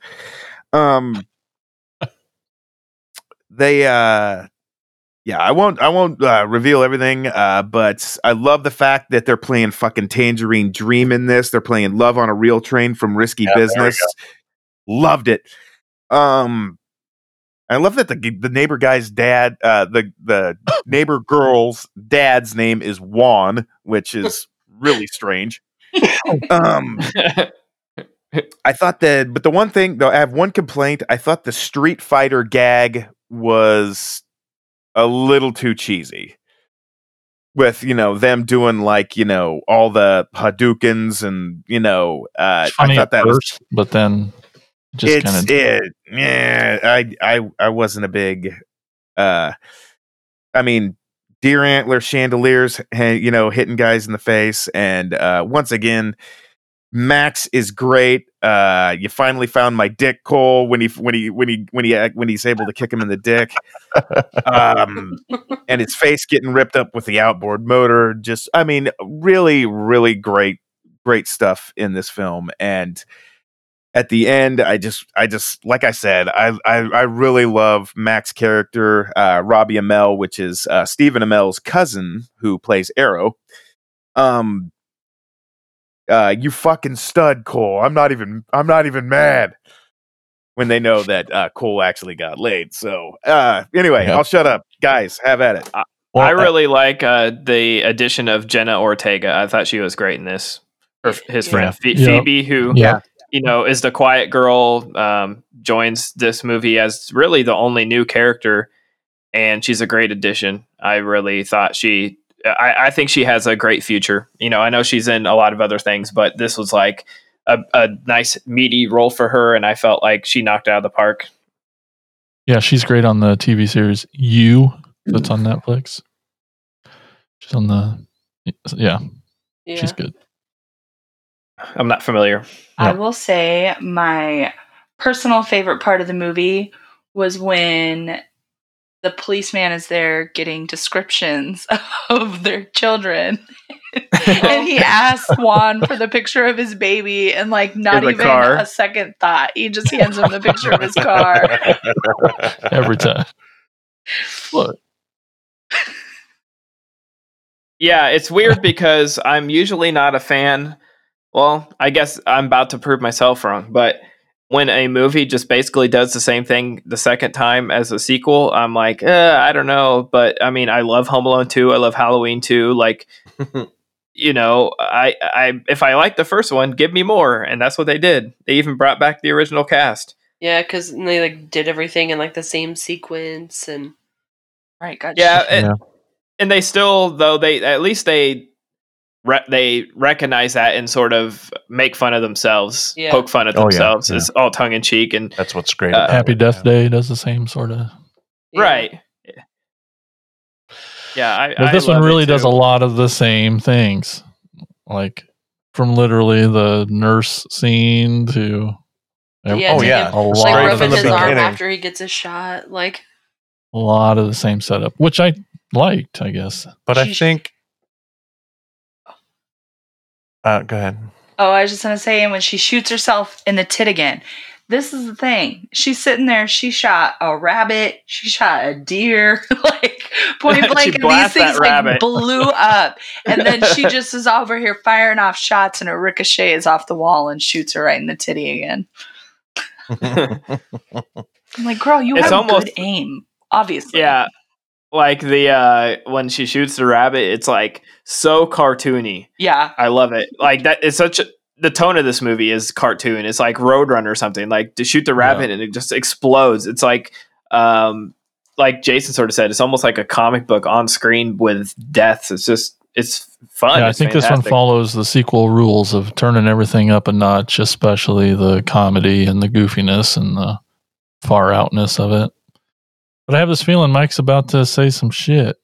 What's going on over there? No, I'm not going to say any shit. No, I love this movie. My question is,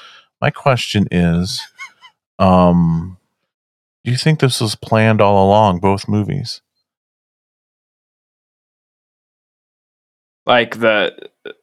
Making two movies, or the story the story was planned out for both films. because Need to- because when I was watching the first one again, I am seeing different things this time because of this movie. You know, it's a pretty big spoiler, but you know, the babysitter, her motivation is completely different at the end of this movie than what we suspected was her motivation in the first movie. Yeah. And yet she's talking about in this movie on how like that was the plan all along.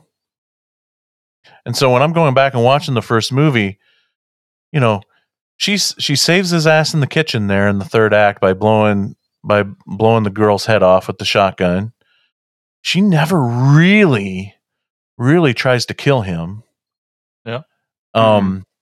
Like, and she's only stopped because this kid thinks he has to stop her. You know what I'm saying? Yeah.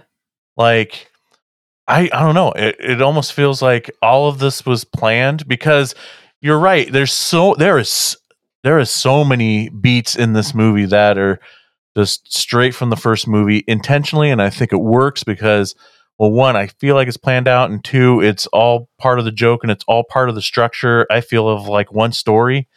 Even so, like one of my favorite moments, and this is my girlfriend Brandy's one of her favorite things too, is like when every time, and it happens in the first movie, but it's way more obvious in the second movie, that every time he's talking to that girl, that his friend, his surroundings are in slow motion. Like time has slowed down when he's with this girl.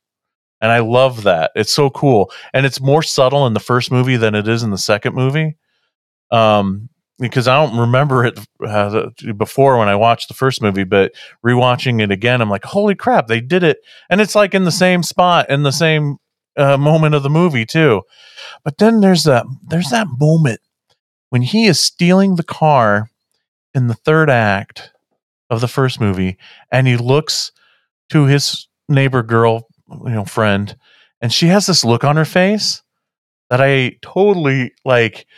Her look is like, yeah, do it. You seize the day. You win. You beat this thing. But I see the look completely different now because it has more of a menacing look on it. Yeah. Knowing now that she's 2 years later is going to be part of this cult. Yeah. I guess I would have stretching. I think so. I mean, I would have answered. I think it was completely written later. And they just did a really good job of tying them together.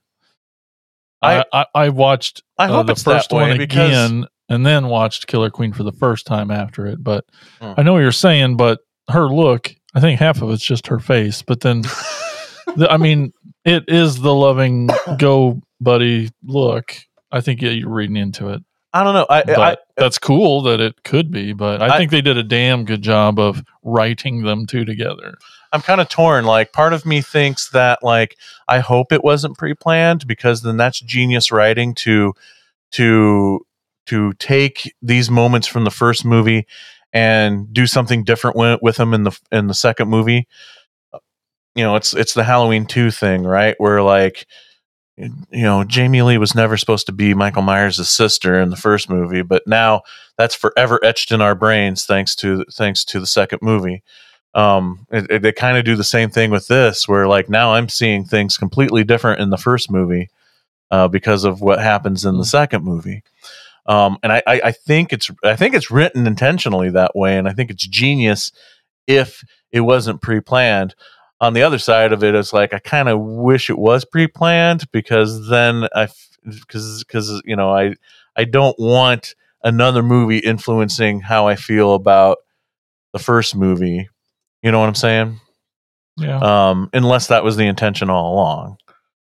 I mean, so you're probably right. And I think it's genius writing and genius filmmaking on their part to take elements of the first movie and flip it like that. And it works. Yeah. To and make you almost feel like it's premeditated. McGee has said that he already has the third movie planned. It's just a matter of if Netflix says go, then he's ready to go. And he already has like a story arc and has it planned out. So maybe he did. I don't know. But he said he has a plan for Cole. Well, I looked, and the second movie has like 4 writers. Mick G is credited, and there was 3 others. One by the name of Brian Duffield, who was the sole writer of the first movie. So who knows? I spent most of the second movie going, are they really bringing Samara back? Because because it doesn't happen for quite a while. And the first couple clips of her you see are very like grainy, like maybe they were just some shots from the first one that they reused or something because they were so short and so. So by the time I'm like, oh, they really did get her. I was so happy to see her make it, and she Even looked if a it was little a crazy wig or whatever was going on. I was going to there. say it had to have been wig or Way something. 'Cause blonde. Yeah. Well, and it just looked like it was fake hair. Like, Yeah. But happy she was back. Definitely. And as Really. much as because I think we all do. We love the character so much all the way up until like the cult stuff in the first movie, because she is the coolest babysitter ever, and she's just awesome with him and everything. And that's the thing, like You want it to be real. you want her to be the good guy at the end, even though she's the leader of this cult thing. So the fact that in the end of the second one she's the good guy, and I'm like, oh yay. Yep. well, So and there's- she like entwines the two Phoebe and Cole's story too, because she was both their babysitters. So that was pretty cool. Yeah, and she talks about how just looking out for him in the ending of the second movie. So I feel like, again, watching the first one today, there's that scene where he's just like he's breaking down and he's like, I thought we were friends and I thought you really cared about me, but all you wanted was my blood and all this stuff. And I don't know, again, you can say I'm reading way too much into it, but I'm taking her performance in a different direction in that scene, and her part of her conversation on that, as if she's purposely saying mean things back so that she can keep her persona of what so the others. And she even talks about in the first one too, there in the last half, like she didn't care about any of those other guys, any of the other members of the cult. So I don't know. So, but they're really going to do a third one? Like, didn't this wrap up? Oh, the book in the sand. But still, like, gosh, this one ends so good. Yeah. Sometimes I hate sequels. I kind of don't think they should do one, because I feel like it's solid. I feel like what's so great about both of these movies is that Cole has the greatest arc through both of these movies. Like, the other movie had to happen to finish his arc, to fully, because he's a mess at the beginning of the second one because of the events of the first movie, probably more of a mess than he was before. But by the end of this, he gets the girl. He's not a virgin anymore. He's more confident. He's stronger. He's everything that the babysitter wanted him to grow up to be by the end of the film. So I feel like his story is over. So unless they go with a whole new story, which I guess they could. Sure. Because obviously she's babysat before. That's true. And, the more splat stick there is, the better, I think, in the world, right? So, yeah. Fun movie. For sure. I loved when they called him colonoscopy.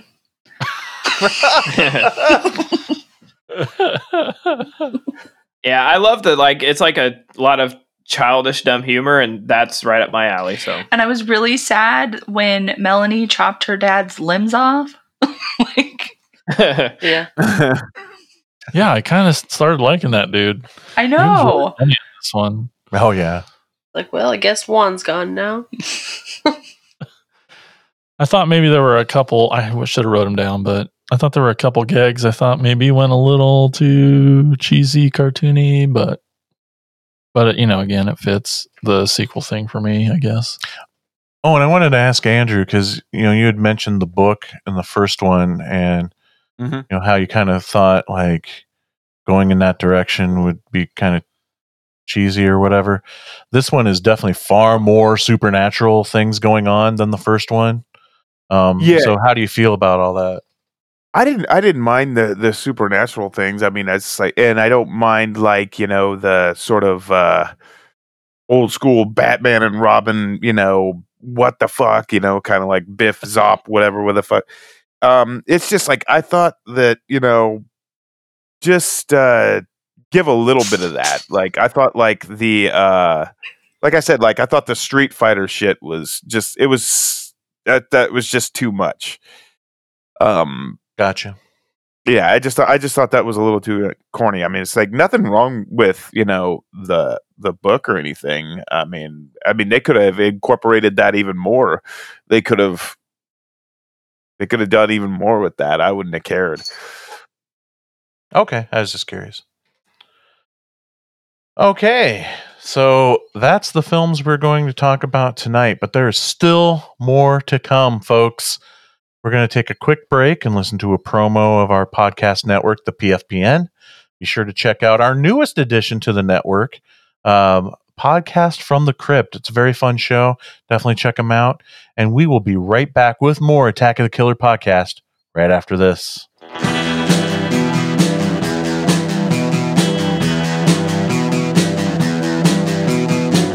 You're listening to the Prescribed Films Podcast Network, home to hundreds of hours of free podcast entertainment.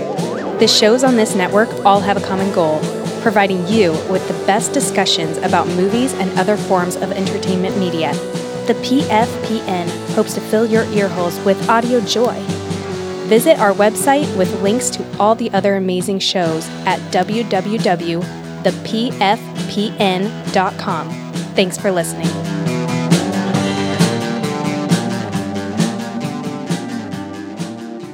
And we're back. It's the segments time of the show. It's time to start off with Jason and shout outs. Shimmy shim sham. It's time for shout outs. Shout outs. Shout outs. Shout outs. Shout outs. That's right. Everyone's favorite segment, Shamouts. We asked everybody what your favorite babysitter horror movie was and got some fun responses. First on our Facebook page, got Don and Ellie. He says, to move past the obvious elephant in the room, the recently released The Mortuary Collection, now on Shudder, so you guys can get your plug-ins for the channel. Here's an extra bonus. That's right. Just use the code AOTKP. Get a free month of Shudder. They have a great babysitter-themed segment involved, much like Tales of Halloween, where that one's opening babysitter short is the highlight of the film. Other good ones include Mischief Night and the decent indie slasher Babysitter Wanted. Mortuary Collection on Shudder. Thanks, Don. Then we got Amelia Kibbe says, I hate to be a basic bitch, but Halloween with Jamie Lee Curtis. Woo! She is the ultimate babysitter, and I would definitely let her watch my kid. Anybody who can fight off a murderer with a knitting needle and a clothes hanger is incredible. Thanks, Amelia. I have some disagreements with that one. Oh, shit. Let's hear it. Only because when all this stuff happens and he's in the house, why didn't she have the kids leave the house instead of going upstairs and locking them in the bathroom? She eventually does. I know she Yeah. did. So there. Well, technically they leave. She's there still. But Right. She tells them to go to the Mackenzies, have them call the police, do as I say. That'll get you. Okay. Does that satisfy your... Anyway, you've been tatted. Anyway, up next on our Facebook That'll never wash off. group edition, we got Tim Lennerer. He says, if House of the Devil counts, then that's the one for me. Yeah, that counts. It takes a That's a great real one. out of nowhere surprise to get me and yell, holy shit, at the television. And this movie did indeed have one. Yeah, that movie rules. Nick Leadham says, maybe The Gate. Yeah. Oh, yeah. The big sister just watches kids and ends up throwing a party, and then the kids fly around on the ceiling. Yeah. We got our pal Brian Clark. Here we go. Brian. Just kidding. He says, aside from the obvious answer of Halloween, the one for me is the sleazy, stupid, inept Canadian flick, The Pit. Wherein, oh my God, how did I not think of The Pit? Pit's awesome. Wherein a perverted little kid feeds people to his pet cavemen at the command of his even more perverted demonic teddy bear. Of course, that one. That movie is freaking amazing. It is a good movie. Oh my God, if you've not seen The Pit, you need to see. Thank you, Brian, for bringing that up. Yeah. I guess we're got a doing boner the for Babysitter Part 2 I guess episode. so, yeah. Coming soon. Or a teddy bear We're one. just going to do a whole episode on The Pit. Okay. That movie it's so fucking weird. Yep. You could do Pits and have the Rabid, you know. Up next, we got attacker Peter Parker. Oh, I get it. Armpits. Uh-huh. Yes, come on. I figured It took me a minute. Mr. Pun would love that one. Took too I long. do love it. It just took forever. Oh, Peter Parker says Halloween 1978. He says The House of the Devil 2009 and The Babysitter 2017. Heck to the yeah, Peter, if that is your real name. I know it's not. Okay, Spider-Man. it's Spider-Man. And then over on the Twitter at AOTKP, we got Clubber Bam at Clubber Bam says, my favorite babysitter related horror movie is Halloween. This is Halloween. This is Halloween, 1978.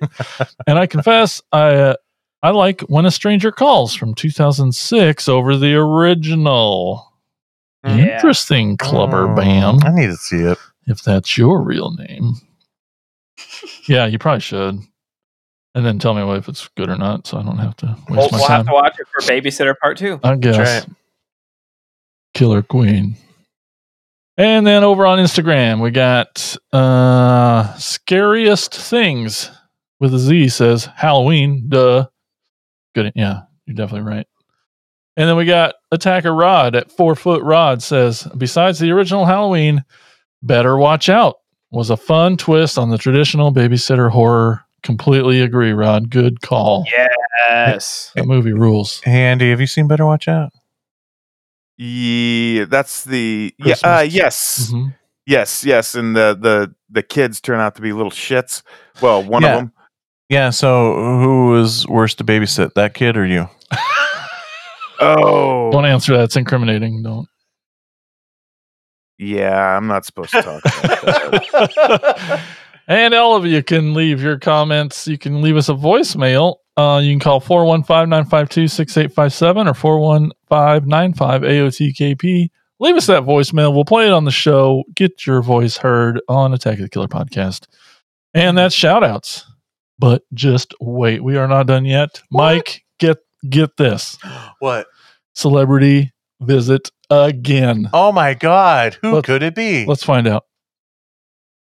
It's Stone Cold Steve Austin for Attack of the Killer podcast. Anyway, I'm sitting down at the Broken Skull. I pop over to Steve Weiser. I turn on the boob tube. I see this Jason Voorhees and this black boy up on top of this damn building there. They're having this gimmick match like a Hell in a Cell. Anyway, this sumbitch, he's taking lefts, he's taking rights, he's opening up like a bastard. He's knocking him upside the head. And they say he ain't even doing nothing. He's barely selling this shit. I'm thinking to myself, Jesus Christ, you better get your ass serious, son. Hit this sumbitch with a chair because the sun said flip and a goddamn small package ain't gonna get the job done. So anyway, his knuckles are bleeding like a bastard. And he's panting like a dog trying to shit a peach pit. So anyway, he says, take your best damn shot. So anyway, this big bastard rears back. He knocks this bastard's head off. It rolls down the side of the building into a damn dumpster. Moral of the story is, pick your battles or some damn hobo's going to be picking your head up out of the damn trash can, kicking it down the street. And that's the bottom line, because Stone Cold said so. And that's all I got to say about that. Here's Mike's picks.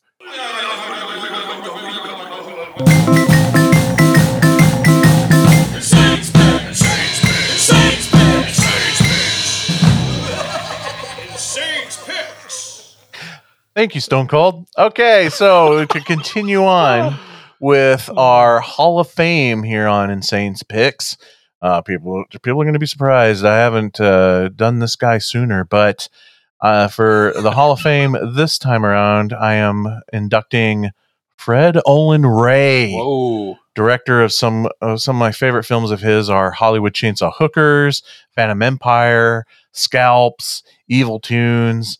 See, Fred Olen Ray spent most of his childhood in Florida watching horror movies on television. He was a really, really big fan and gained a vast knowledge of cinema. His brain, his knowledge of film and film history is incredible. I know this firsthand because I've had an actual one-on-one conversation with him. Jason and I got to meet Fred Olen Ray several years ago and sit around after hours having martinis with Fred Olen Ray. Well, we watched him drink martinis. Yeah, it was nuts. But it was cool just listening to him tell stories for hours on hours. It was great. He got into filmmaking, doing various jobs on different low-budget productions throughout Florida. That was happening in Florida at the time. And eventually graduated up to making his own films. Learning quickly on how to manage making films on a low to no budget, he would often crank out film after film after film. In one particular story, he was making one movie and turned around and he was making a movie for one company, and then after hours called his friends and it's like, hey, we have some extra film stock here. We have these sets that aren't going to get torn down for a couple weeks. Hurry up, let's make another movie around it. And that's how Phantom Empire was made, just based on the fact that there was sets left over and they shot around the final production of this other film and made another movie. His films rarely cost more than $500,000, and he has written under at least 30 different pen names. He was one of the first to fill in time at the end of his films with outtakes, mostly because he would never film enough footage for a traditional standard feature-length film. Biohazard was one of the first films that he did this, that he put outtakes at the end of the film. And Biohazard having one of the greatest endings in cinema history, where the love interest of the film reveals herself to be one of the weird alien monsters, takes her skin off and there's a monster underneath. And then the lead guy turns and looks at the camera and says cut. And that's the end of the movie. And then putting bloopers at the end of the film would end up being common practice in other big budget films. He has filmed footage for a lost Ed Wood script that was never completed. He used unused footage of a film that he did with John Carradine. He used John Carradine a lot up until John Carradine died. And then he had footage for a film that he started to shoot with John Carradine, but never finished. And he ended up reusing that film for the movie Jacko, just like how Ed Wood used Bela Lugosi's footage for Plan 9 from Outer Space. His production company, Retro Media Production, is a great label where you can find all of his films, and he would put other films on the label too. A lot of awesome lost, like Sword and Sandal films, or classic old horror films that have been lost to public domain. One of my favorites that he put out was a very rare Ed Wood film called Bride of the Gorilla. So that is the inductee for this episode, the great Fred Olen Ray. He's awesome. He is awesome. And that's the show. I want to thank everybody out there for listening, and special thanks to Emily and Jennifer for joining us. Oh my gosh, it was so awesome having you. Yeah, It was so fun. Thanks for having us. I had so much fun. Thank you for inviting us again. Yeah, tell everyone where we can find your show and all that good stuff. Well, you can find us on, I'm going to list it off here as best as I can. I know we are on Google Podcast, Apple Podcast, Spotify, Breaker, Pocket Cast, Anchor, and I know there's some more, but yeah, you can get to all our platforms though through the Anchor profile, so that's pretty cool. I try to put links to all that stuff in, like the episode details or like my posts, so people can get to it easier. Yeah. Go follow them on Instagram. Go follow them on Facebook, and you'll see every time that they upload a new episode. Or just follow them on, whatever device you or program you use to listen to podcasts. Yes, and our episodes come out at 10 a.m. on Sundays now. Yes. We changed. And obviously at the PFPN. Oh, yeah, obviously. Yes. Always be plugging. Sorry, I got to. We are You part know, of the that's what it family. You are totally part of the family. So, the next time you're looking for something scary to watch, do yourself a favor and watch the greatest American heartwarming comedy cinema masterpiece, Adventures in Babysitting. Talk to you on the next episode of Attack of the Killer Podcast. Oh no, could this be the end of? Attack of the Killer Podcast. Attack of the Killer Podcast. Attack of the Killer Podcast. Attack of the Killer Podcast. Attack of the Killer Podcast. Attack of the Killer Podcast. Attack of the Killer Podcast. It's the end of the show. See you next time. Hey, it's Jason. Show's over. I got this message from Insane Mike. He didn't have the heart to come and tell you guys this himself. He needs your help, and he's a fragile guy. He needs you to know that you're behind him and you're on his side. So look, he wanted me to come and say a few words at the end of the show here. So first, thanks for listening. Second, thanks for subscribing. And third, head over to jointheattackers.com and find out how you can support Insane Mike and become an attacker today.